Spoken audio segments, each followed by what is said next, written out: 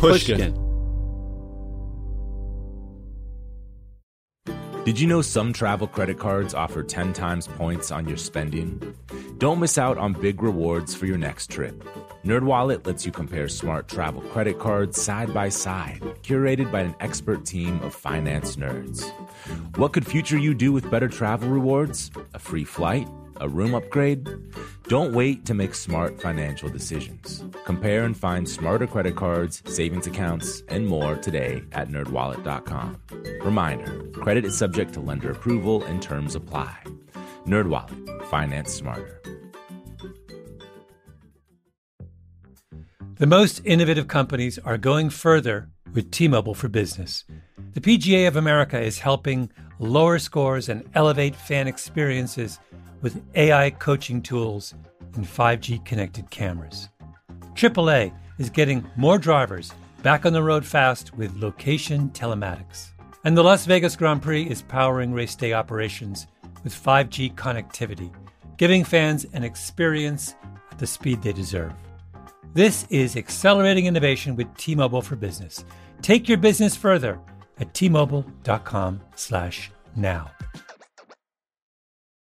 Whether it's her first Mother's Day or her 40th, she deserves more. Shop tons of stunning on-trend jewelry for every budget at Diamonds Direct. Diamond fashion jewelry, beautiful birthstones, everyday pearls starting at just $200. Commemorate the real loves of her life with a gorgeous pendant featuring the birthstone of the one who made her mom. This Mother's Day, Diamonds Direct has everything you need to say thank you. Diamonds Direct. Your love, our passion. Online at diamondsdirect.com. Jonah's going into 8th grade. I mean, do you even remember 8th grade in terms of what you learned? Oh, man. First day of 8th grade, we felt like we were the big shots of the school, this public high school in Hyde Park. Mm-hmm. And we have a new teacher that walks into the classroom on the very first day. His name is Mr. Leon. I'll never forget him. That's a great name. He walks into the classroom by slamming the door as hard as he can behind him. And pulling off this like blackboard jungle bullshit where he starts screaming at us. Wait, is he black like Sidney Poitier in that movie? No, he's a white guy. Oh, so it's inverse. And the class is, very multiracial. Mm-hmm. And the first thing out of his mouth is, "Hey kiddos, I'm not a racist. I hate everybody." That's nuts. That's his greeting to us. That was our multiracial education. I'm Khalil Gibran Muhammad. And I'm Ben Austin. We're two best friends. One black. One white. I'm a historian. And I'm a journalist. And this is Some of My Best Friends Are. As in, I'm not a racist. Some of my best friends are... ... In this show, we wrestle with the challenges... and the absurdities... of a deeply divided and unequal country. And on today's episode... we're going to look closely at how the teaching of American history, specifically the history of race and racism, helps explain the actual country we live in. As you say at the start of every episode, I'm the historian. So you're the perfect partner for this. That's right.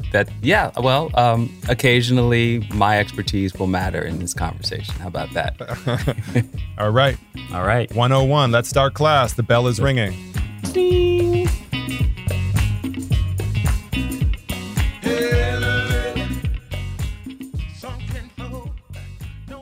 Here we are at the start of another school year. And along with our kids going back to classes and all our anxiety and uncertainty about the coronavirus, there's also this assault on what can be taught in classrooms. Now to schools and a flashpoint issue, how to teach and discuss race in America's classrooms. Tonight, we look at our children's history lessons and the curricula at the center of controversy. Yeah, I mean, it's an incredible moment because after everything that's happened over the past 18 months, there's this great opportunity to finally, reckon with our past and socialize a whole generation of kids about what our country is and what it can be. And yet, in so many states, at least 12 states have actually banned the teaching of race and racism. And at least another 17 are trying to pass legislation. It's crazy. So these legislative acts have centered as their primary target a more expansive understanding of how racism has evolved in America. And the justification for this in these laws, I've looked at several of them, and in the case of Iowa in particular, says these are, quote unquote, divisive concepts. And because they're divisive concepts and because they traffic in what they say is race stereotyping, then at the end of the day, they're basically saying if people feel uncomfortable with you talking about any kind of racism, or it implies that white people have done things to black people that feels like a stereotype, it's out of bounds. And it has created a situation where teachers have been targeted by administration, by school boards in such a way that it's creating a chilling effect in the classroom. Yeah, so you said 12 states have passed laws restricting the teaching of racism. Mm-hmm.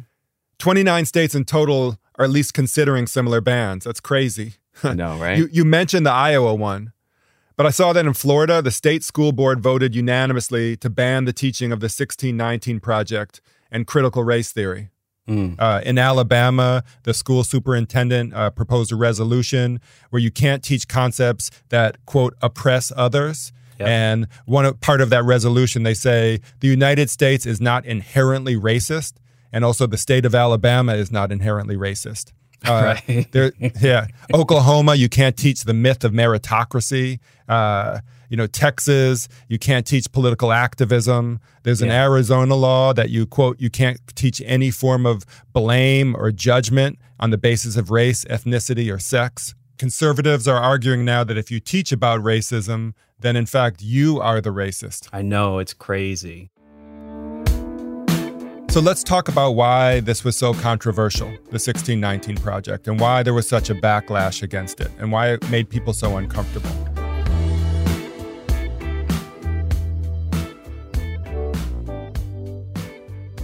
Let's talk first about the 1619 Project. Yeah, that's exactly where we need to start, because it's because of its publication 2 years ago that this current round of attacks, first got started. It was fuel for that fire. Yeah. This is really where the story we're telling today begins. So I know a lot of listeners will have read the 1619 Project, but for those who haven't, this was an incredible project born out of the imagination of Nikole Hannah-Jones. So I've been thinking about the year 1619 since I was in high school, and I came across that date in a book called Before the Mayflower. And I just was struck by how people of African descent had been here that long, and I never knew that date and never heard about it. Right. So as the anniversary was approaching the 400th year, I thought that this was a time to actually assess what has that legacy been, and to bring this year, 1619, to most American households where it was probably going to pass without them knowing. She's an investigative journalist and senior writer for the New York Times Magazine. Yep. She wanted to commemorate the 400th anniversary of the sort of official arrival of 20 or 30 enslaved Africans to Jamestown, Virginia. In 1619. In 1619, right. So this project was published in August of 2019, and she assembled this incredible group of journalists and historians. Incredible group of historians, because you were one of those historians. Really, they were incredible, right? I did write an essay on sugar, the long history of sugar as the basis for European conquest and settler colonialism. That is, Europeans coming here and staying, particularly in North America. Yeah. So, everything in this effort to center the presence of Black people as an indispensable part of the American story, that basically you can't understand the country today without understanding all these connections that go back to the very beginning. So this was published first in the New York Times Magazine. It filled up an entire issue. Yes, that's right. So the magazine for this issue dedicated the entire magazine, which is unusual. So there were several essays on poems, history, art. There were creative writing. Yeah. There was graphics, and the magazine itself became a kind of cultural touchstone for a broader conversation, tied to Black Lives Matter, tied to racial reckonings, and there were lines around the building when the magazine was selling the print edition, aside from what people got in their Sunday newspaper. I know you're downplaying your role in it, but I'm really proud of you. I mean, you're a major contributor for this, and this is now in book form, and you're in a bestseller. Well, you're like James Patterson. I'm not sure I can take credit for that, but I can say that Nicole's work, the editor's work, did win a Pulitzer Prize, and it's a really big deal. That's certainly a really big deal, and and what a visionary she is for this. I mean, to really sort of demand of us to take a different historical look on the country. And to think about our origin stories and our beginnings. And then, as you said, forcing us to see everything that comes after it through a different lens. Yeah, that's right. So, of course, when I saw Nicole's call for people like me to contribute, I jumped at it, and I'm happy, continue to be proud of this work. And, with the book coming out soon, this fall, it's incredible. And we'll see not only people responding positively to it, but we'll also see, more backlash against the significance of this work. So in September 2020, Donald Trump tweets, of course, and what a great thing not to say that anymore. Like, did you see Donald Trump's tweets? But, I know, right? Yeah. Trump responds to a tweet about California teaching the 1619 Project in its schools. And he says that the Department of Education will look into it and it will defund the state if he finds evidence of that. Of course, he has no authority whatsoever to do exactly that. Right. States control education. So what he does is he goes on to issue an executive order that bans diversity training in federal agencies and also in companies that do business with the federal government. So he doesn't mean just diversity and inclusion training. He actually says something that isn't true. He says you can't talk about America as irredeemably racist and sexist. But nobody who does diversity training talks about America as irredeemably racist and sexist. They might talk about the problem of racism and sexism, but this irredeemable aspect, this notion that there's nothing we can do about it, is the boogeyman in the conversation. And that's the thing that gets people so riled up. And that's why he's had such support for this, had such support, and now it's continuing. And we finally nail Trump and we catch him on saying something that isn't true. This is the journalistic moment on Some of My Best Friends Are. We did it. Good work. But it's such a subtle thing, because if you keep saying that something that's not happening, then reasonable people can be upset about it. Yeah. And that's why this thing is metastasizing. Yeah, so then he takes Trump. It further, of course.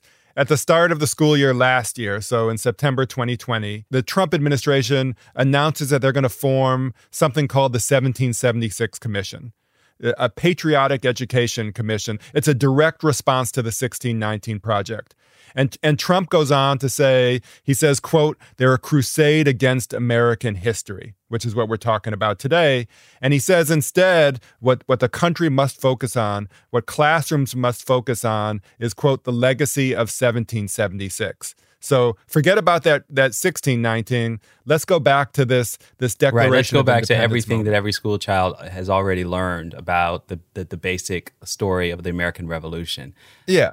There's a larger sort of an ahistorical attack going on that's sort of wrapped up in this idea of critical race theory. And there's a sort of furor at the start of the school year that we're, who's teaching this? We talked about this at the top of the episode.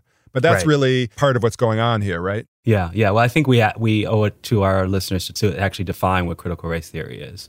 Let's go. Yeah, let's do it. So first of all, it is strictly speaking a legal theory and historical approach that began in the 1980s, led by, at the time, a Harvard law professor, an African-American man named Derek Bell, and also by a African-American legal scholar, Kimberly Crenshaw. And the basic approach to critical race theory then and now was to literally understand the legal history of racism, which means ultimately critical race theory was very, very much interested in the limits of the law to wrestle with the problem of racism, going back to the beginning all the way up to the present, even including affirmative action and anti-discrimination law. And why is this important?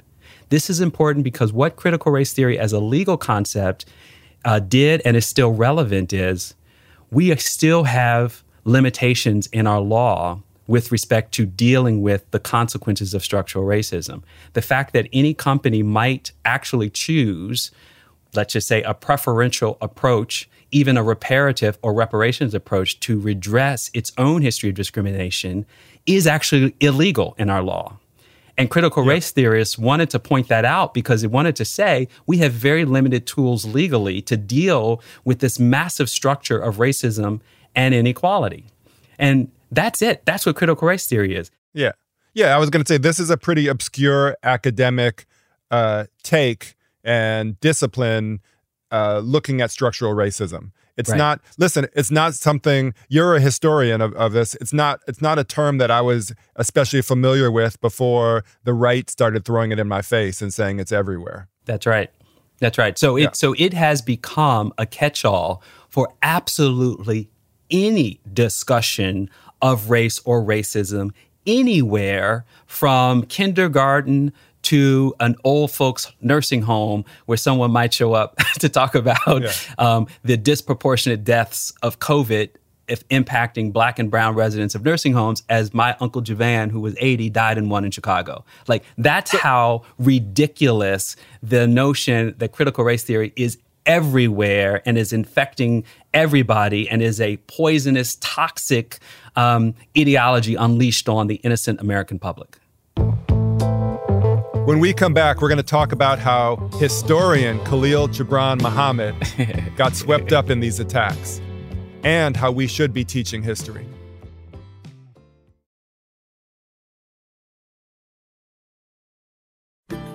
As listeners to this show, you probably consider yourself pretty smart. But how smart is your wallet?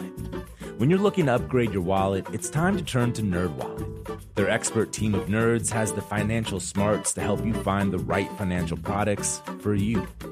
Before NerdWallet, you might have paid for vacations with whatever was in your wallet. But you could have been missing out on miles you didn't even know you were leaving on the table. Now you can get a new card with more miles and more upgrades. What could future you do with more travel rewards? A hotel upgrade? Lounge access? Wherever you go next, make it happen with a smarter travel card. Don't wait to make smart financial decisions. Compare and find smarter credit cards, savings accounts, and more today at nerdwallet.com. NerdWallet. Finance smarter. As with all cards, credit is subject to lender approval and terms apply. Hello, hello. This is Malcolm Gladwell from Revisionist History. Let me tell you an unconventional story about a healthcare group that wanted to improve their efficiency. Boston Children's Hospital. They were already a leading pediatric facility. Their patient outcomes, workflows, and delivery of care were already great. But they wondered, how can we make it better? So the hospital got to work. Their idea was to build what they called clinical mobility, meaning a system which would allow their staff to access information and interact with patients on mobile devices, anywhere in the hospital. And what made that possible? 5G. The hospital rebuilt their entire system with 5G technology at its core. That infrastructure now supports thousands of phones and tablets so practitioners can communicate with patients on a whole new level. Boston Children's also made sure the system could flex and scale to handle medical advancements like robotic surgery and virtual reality for training and research. This was worlds away from how they had previously operated. This innovative work hasn't gone unnoticed, first by patients, but also by their peers. Boston Children's was a first-place winner in the industry category at last year's Unconventional Awards from T-Mobile for Business, an event that celebrates customers who've dared to innovate for the sake of innovation. If the Boston Children's story rings a bell with you, if your team has asked the same questions about building a better business solution, I encourage you to enter this year's awards. It's a great way to be recognized for smart, disruptive thinking in front of some of your industry's most influential leaders. You can enter at tmobile.com/unconventional awards. That's tmobile.com/unconventional awards. I'll save you a seat. Snag a Job is where America goes to hire, with the deepest talent pool in hourly hiring. With access to over 6 million active hourly workers, Snag a Job is the all-in-one solution for hiring high-quality employees who can cover all your needs. On demand, temp to hire, part-time or full-time. You name the position. Warehouse worker, retail associate, grocery store clerk, fitness trainer, baker, stylist, bellhop, podcast producer. Yeah, Snag a Job's got a worker for that. With our easy-to-use platform, you're able to seamlessly post and fill available positions quickly with a dedicated customer support team to provide all the help you need along the way. Kind of nice knowing you have a talent pool like that in your own backyard, right? Snag a Job is the partner you need to keep your business running smoothly. So visit snagajob.com or text snag to 242424 to talk to an expert. Snagajob.com, where America goes to hire.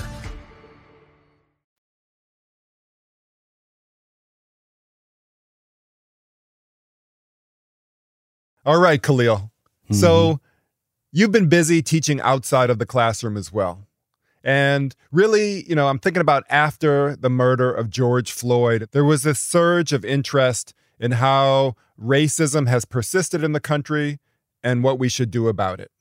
That video that was spread around of the police officer in Minneapolis kneeling on the neck of George Floyd was sort of an undeniable depiction of injustice and the two-tier society in America. Mm-hmm. And so after that, there were books like How to Be an Anti-Racist by our fellow Pushkin podcaster, Ibram Kendi, and White Fragility by Robin DiAngelo. They were flying off the shelves. And businesses and corporations were also like, well, we need to do something. And some of them made statements. They put up banners. But they also invited in some scholars and others to instruct them about racism in the country. That's right. That's where you come in, my friend. You went into some of these corporations, and I wanted to ask you, can you tell us what actually did you talk about? So the basic ask was help our employees understand what is systemic racism. Okay. What is the history of it? And that covers everything in the most simple definition, from the history of colonization, the conquest of indigenous people, to the enslavement of people of African descent, to the period after slavery of formal segregation and Jim Crow, to a history of redlining, to a history of education segregation, to a history of financial services and predatory lending, and everything we now know, both as academics and more increasingly the public, about what is actually systemic racism. And so that's a huge list that you just said. Absolutely. And you certainly didn't talk about all of those in each session. I pretty much did. Okay, well, give an example. As our listeners will pick up on this show, we cover a lot of ground here. It's a heavy lift, but the point is to socialize the basic idea that structural racism is not a fantasy of some cabal of radical academics, but in fact is the history of this nation. And the degree to which we want to change the present of our nation is the degree to which we have to come to terms with the history of the nation. And so is what you're teaching, is it like a 45-minute lecture that you're giving at a corporation? Is it sort of a thumbnail of what you might teach over an entire semester? That's a great question. Harvard? Yep. That's a short answer is absolutely. As one of my colleagues, a former student of mine, said at Harvard a couple of years ago, she said, "Man, Khalil, if you could take what you taught me over 16 weeks into a 2-hour lecture, we could change the world." And that's a tall ask, and it's impossible in a way, but that really is the invitation for raising public awareness around these issues. But you were recently put on blast for these courses, for what you said in front of some of these for companies. The presentations in front of the companies. Yep. For the presentations, and you were actually talked about recently by Bill O'Reilly. Critical race theory seminars. Let me give you an example. So a recent one featured a guy named Khalil Muhammad. He is the great-grandson of Nation of Islam founder Elijah Muhammad. Pretty bad guy. Elijah Muhammad, pretty bad guy. Ask Malcolm X. Okay? So his grandson, and you shouldn't demonize a grandson because his grandfather was a bad guy, teaches at the Kennedy School at Harvard, my alma mater.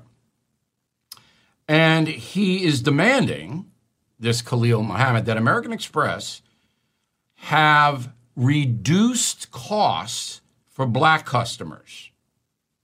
So therefore, if you got an American Express card and you were black, your interest rate would be lower than whites. That's racist. Wow. So you're getting attacked by the right wing. What is it you're actually doing in these courses that you've done at different businesses? What are you teaching there? What are you saying? Because clearly you're touching a nerve. Yeah, sure. So this isn't even about one company, because the guy who wrote an article that Bill O'Reilly looked at, a guy named Christopher Rufo, has now sort of found social media evidence of a talk I gave at another company. So in terms of the actual content, it's the same because the history doesn't change. And what I essentially said is, if you, X company, want to be committed to racial equity, as you have said in your public statements, then you have to decide whether or not your business practices are exacerbating or alleviating racial disparities and structural racism in American society. And that is the part of the conversation that takes the history and then offers a way of thinking about what comes next. Let's just talk for a second about Elijah Muhammad. Like, he was wrong. It's not your grandfather, it's your great-grandfather. But let's, that's an interesting thing to bring up, as a way to identify you. Yeah. Well, listen, first of all, it's not a secret, so there's no reveal there. My entire career has been shaped by this biographical note. I'm very proud of my legacy as the great-grandson of Elijah Muhammad. The Nation of Islam, in its heyday, beginning in the 40s, 50s, 60s, and certainly helped to shape Malcolm X, changed a lot of black people's lives, built a lot of black businesses, was a source of pride, was a source of black history. And that's the absurdity of the way that someone like Bill O'Reilly is trying to weaponize who he was, who Malcolm X was, and the issues that we face today. Yeah. We were talking about history and what's being taught. There's also this incredible denial of history. There's a denial of truth and fact that leads to then those norms that are also denying them. And there's a sense of, there's something that seems almost incredibly infantile about it. Like, if you close your eyes and say it's not there, then it's not there. Now, it's way more sinister than that, as you said. Like, it has these implications. But this is that feeling that it's spreading everywhere is what makes people think suddenly like it's in all of our schools. And, we talked about the states that were considering laws banning critical race theory. And not just in our schools, now it's in our Fortune 500 companies, which you're purportedly guilty of, helping to propagate and permeate. Yeah, so, all these media hits basically are trying to discredit people like me for essentially teaching about the history of race and racism. And because I'm now kind of in the crosshairs of conservative media, I get these crazy emails and racist phone calls from people threatening my life. You people have problems with white people, don't you? Big problems, don't you? You're a racist motherfucker is what you are. Okay? That's what you are. I'll fly halfway across the country. You fly halfway across the country. And you call me a racist to my face. What do you think, Khalil? You got the balls to do that? So obviously that guy hasn't listened to our show yet. Like, now that you're talking to a white guy, exactly. It's all good. That just goes to show you, man, how in bad a shape we're in, right? Like, the idea that I don't know white people or talk to white people. Like, black people are 12% of the population. You can't live past 5 as a black person and not have a conversation with a white person. But anyway, yeah, here I am talking to you. Yeah. So kind of the brilliance of these people is also to co-opt the very language that helps us to situate ourselves in history, helps us to be able to say we've actually learned something from the past. And that's what makes this so difficult. And that is the situation we face today, in part a legacy of how poor a job of history we've actually done. I would really love to hear you talk more about why the 1619 Project and critical race theory, sort of with your own sense of teaching history, is so effective. What is the way that you want to teach history? What is the way that you want American history taught? Yeah. Well, I appreciate that, because it is the work that I've been doing for a quarter century. And from my vantage point, history is always debatable as to how much evidence and weight, or I should say interpretive weight, you put on a point. So, and I'll say there that the sense of myth and reality are always in tension when we're talking about a country's history. It's tied in with our national identity. So there's always this tension, this conflict between what we mythologize and what was real, what really happened. Yeah, no, absolutely. And so to answer the question, I think first I have to say that in a quarter century, I've taught a lot of students who opted into my class and expressed to me at the undergraduate level, at the graduate level. I remember teaching a group of future teachers, like, oh my God, I can't believe I never learned any of this. And again, and what is this? Slow on. What is this? This is that the problem was much more deeply entrenched in the soil of the nation at every moment in the past, from the colonial period to the national period to antebellum period. And that at each of these moments, when we look at the scale and scope of slavery, for example, as a form of anti-Black racism, that it was in many ways the economic basis of America's wealth. And so even something like that as a truth, right? It's not make-believe. Slavery created wealth in the nation that gave America a head start in the world. And it lasted so long, it lasted longer here than our European cousins, so to speak. And as such, what most students were learning was like, slavery happened, it was really bad, and thank God it's over because Abraham Lincoln freed the slaves. Like, that's the very glib take on it, but that is, in a sense, what students have been learning. So there's no detail to it, and there's no sense of the stakes of why we had a civil war in the first place that was fought actually over slavery, according to the Confederate Bills of Sedition, or I should say secession. So because in that way, and I'll just give a data point, this organization, the Southern Poverty Law Center, looked at the quality of teaching about slavery in a 2018 report. And they found that when students were asked the question, how much did they understood that slavery was the central cause of the Civil War, take a guess on what percentage of the students said that was true. 31. 8%. Is that nuts? 8%. Again, to analogize, imagine anywhere else in the world where there was a third of the population denying the impact of this massive system of oppression towards people.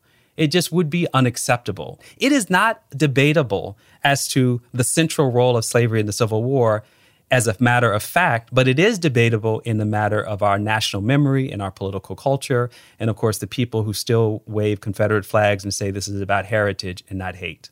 Yeah. And I appreciate this, Professor, because I feel like I'm getting a Harvard credit right here. Forget your mama. I'm thinking about on what critics say, like, can that be overemphasized? And this is this is the devil's advocate point. Like, can that be stressed too much where you're then occluding all other aspects of American history? Yeah. So on the one hand, we have gone too far forever, right? There's never been a golden age of getting this history in the way that is balanced. Yeah. And so let's just take that as a given. That's the status quo. And so when I look at the critiques, it seems to me that the critiques are not trying to find a middle ground to say, okay, let's do this both and. Let's actually get the history right. That is the history of race and racism as a central category of the American story.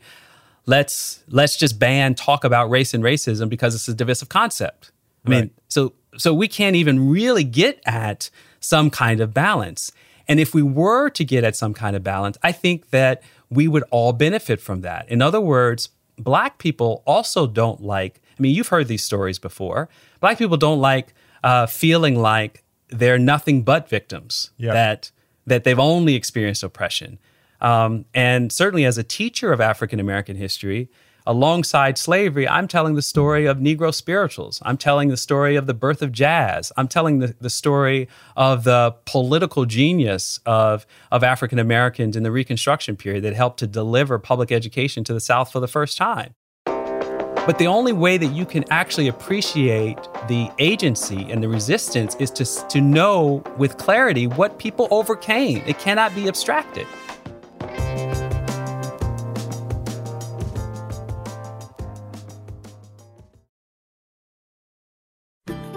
As listeners to this show, you probably consider yourself pretty smart. But how smart is your wallet? When you're looking to upgrade your wallet, it's time to turn to NerdWallet. Their expert team of nerds has the financial smarts to help you find the right financial products for you. Before NerdWallet, you might have paid for vacations with whatever was in your wallet. But you could have been missing out on miles you didn't even know you were leaving on the table. Now you can get a new card with more miles and more upgrades. What could future you do with more travel rewards? A hotel upgrade? Lounge access? Wherever you go next, make it happen with a smarter travel card. Don't wait to make smart financial decisions. Compare and find smarter credit cards, savings accounts, and more today at NerdWallet.com. NerdWallet. Finance smarter. As with all cards, credit is subject to lender approval and terms apply. Hello. Malcolm Gladwell here from Revisionist History, my podcast about the overlooked and the misunderstood. A couple of years ago, I wrote a book called Outliers. It was about exceptional people, the ones who operate at the outer edges of human performance. Outliers fascinate me. And last year, I discovered an outlier in the form of a community organization, Washington State's City of Bellevue. The city wanted to improve public safety by making their roads safer. So they created something that no one had ever built before, a platform that gave road users warnings of any dangers ahead in real time. How did they build it? By using a combination of technologies: the Cellular Vehicle-to-Everything network, T-Mobile's 5G network, and 5G connected cameras. People driving, bicycling, walking, running, can't forget people running, and people operating the transportation network now had a way to prevent crashes. It's been a huge success. The City of Bellevue earned first place in the community category at the T-Mobile for Business Unconventional Awards, an event that celebrates T-Mobile customers who've dared to innovate for the sake of meaningful change. If you're a T-Mobile for Business customer and your team has, like the City of Bellevue, innovated something really, really cool, I encourage you to enter. It's also a great way for outliers to be recognized in front of your industry's most influential leaders. You can enter at tmobile.com/unconventional awards. That's tmobile.com/unconventional awards. See you there. Snag a Job is where America goes to hire, with the deepest talent pool in hourly hiring. With access to over 6 million active hourly workers, Snag a Job is the all-in-one solution for hiring high-quality employees who can cover all your needs. On demand, temp to hire, part-time or full-time. You name the position: warehouse worker, retail associate, grocery store clerk, fitness trainer, baker, stylist, bellhop, podcast producer. Yeah, Snag a Job's got a worker for that. With our easy-to-use platform, you're able to seamlessly post and fill available positions quickly with a dedicated customer support team to provide all the help you need along the way. Kind of nice knowing you have a talent pool like that in your own backyard, right? Snag a Job is the partner you need to keep your business running smoothly. So visit snagajob.com or text SNAG to 242424 to talk to an expert. Snagajob.com, where America goes to hire. So look, something like the 1619 Project is not only important as a cultural milestone in having kind of America's newspaper of record lead an effort to say, we know that we haven't gotten our history right at all levels of society, that if we were to compare the United States to other parts of the world that have had to reckon with what happened in those countries, whether it was apartheid in South Africa or the Holocaust in Germany, Americans would look at these places and think it was absurd that they had a distorted version of that past. And we would hold them accountable. And yet here, we know that teachers were not allowed to talk about slavery and Jim Crow as evidence of white supremacy for the entire period of the 20th century, because that's what the evidence shows. I mean, I talked about being childish, but, like I'm rubber and you're glue, kind of like back and forth where there's nothing you can do. And so then I'm going to throw it back on you. You're the historian. You were speaking to these groups. You're dealing in hard facts. So you have history. What do you do? Well, I think it means that for me, and what I advise people is you have to stay the course. And so just like when Black civil rights workers were marching in towns and legions of white families came out, like they did in Little Rock, Arkansas, outside of Central High School, we want to keep our schools white. There is a way in which this moment helps us to use that history as a way of saying, oh, okay, these folks don't really want to change America, because if we got our history right, we would have a different America. Yeah. At the Legacy Museum in Montgomery, Alabama, as you enter, there's a quote by Maya Angelou. Mm-hmm.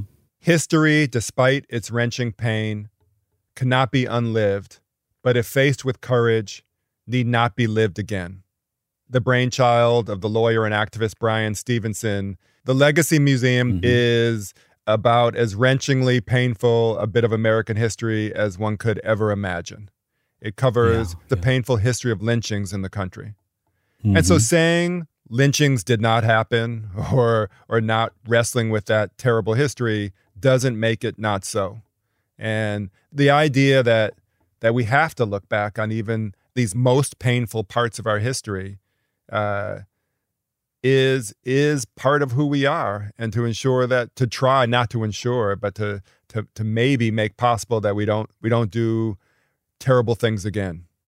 And that memorial is just a powerful testament to how we as a nation have yet again an opportunity to learn from our past in ways that will ensure that future generations will not repeat those mistakes. Yeah. I think about, what truly makes America exceptional is that we are this multiracial and multi-ethnic democracy.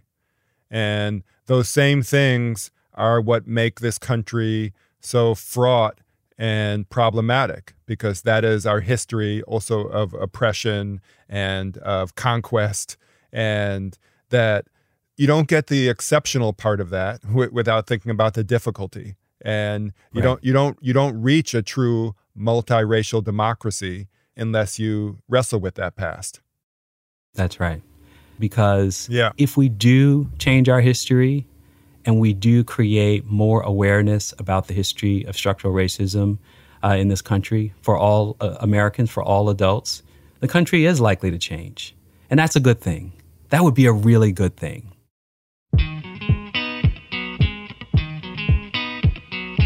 Well, we're going to keep on moving forward together, Khalil. That's Maybe right. Mr. Leon is still around. Maybe so. And he's going to say, I'm not a racist. I love everybody. Oh, I love the thought of that. Maybe. Well, I love you. Love you too. You know I don't like to use the words no. Some of My Best Friends Are is a production of Pushkin Industries. The show is written and hosted by me, Khalil Gibran Muhammad, and my best friend, Ben Austin. It's produced by Cher Vincent and edited by Karen Shakurji. Our engineer is Martine Gonzalez. Our associate editor is Keshell Williams. And our showrunner is Sasha Matthias. Our executive producers are Lital Molad and Mia Lobel. At Pushkin, thanks to Heather Fain, Carly Migliori, John Schnars, and Jacob Weisberg. Our theme song, Little Lily, is by fellow Chicagoan Avery R. Young from his amazing album Tubman. You will definitely want to check out more of his music at his website, averyryoung.com. You can find Pushkin on all social platforms at Pushkin Pods, and you can sign up for our newsletter at pushkin.fm. To find more Pushkin podcasts, listen on the iHeartRadio app, Apple Podcasts, or wherever you like to listen. If you love this show, and we hope you do, and others from Pushkin Industries, consider becoming a Pushnik. Pushnik is a podcast subscription that offers bonus content and uninterrupted listening for $4.99 a month. Look for Pushnik exclusively on Apple Podcast subscriptions.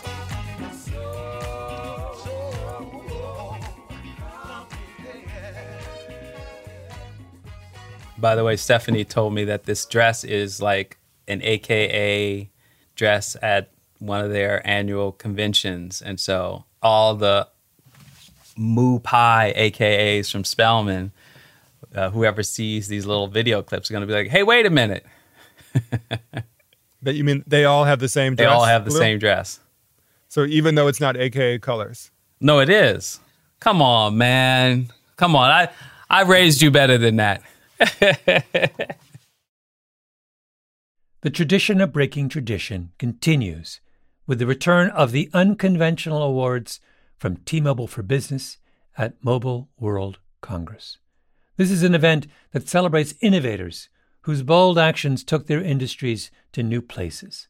If that sounds like you and you're a T-Mobile for Business customer, enter today. If you win, you'll be publicly honored amongst some of the most influential leaders in industry. And me, I'll be there too.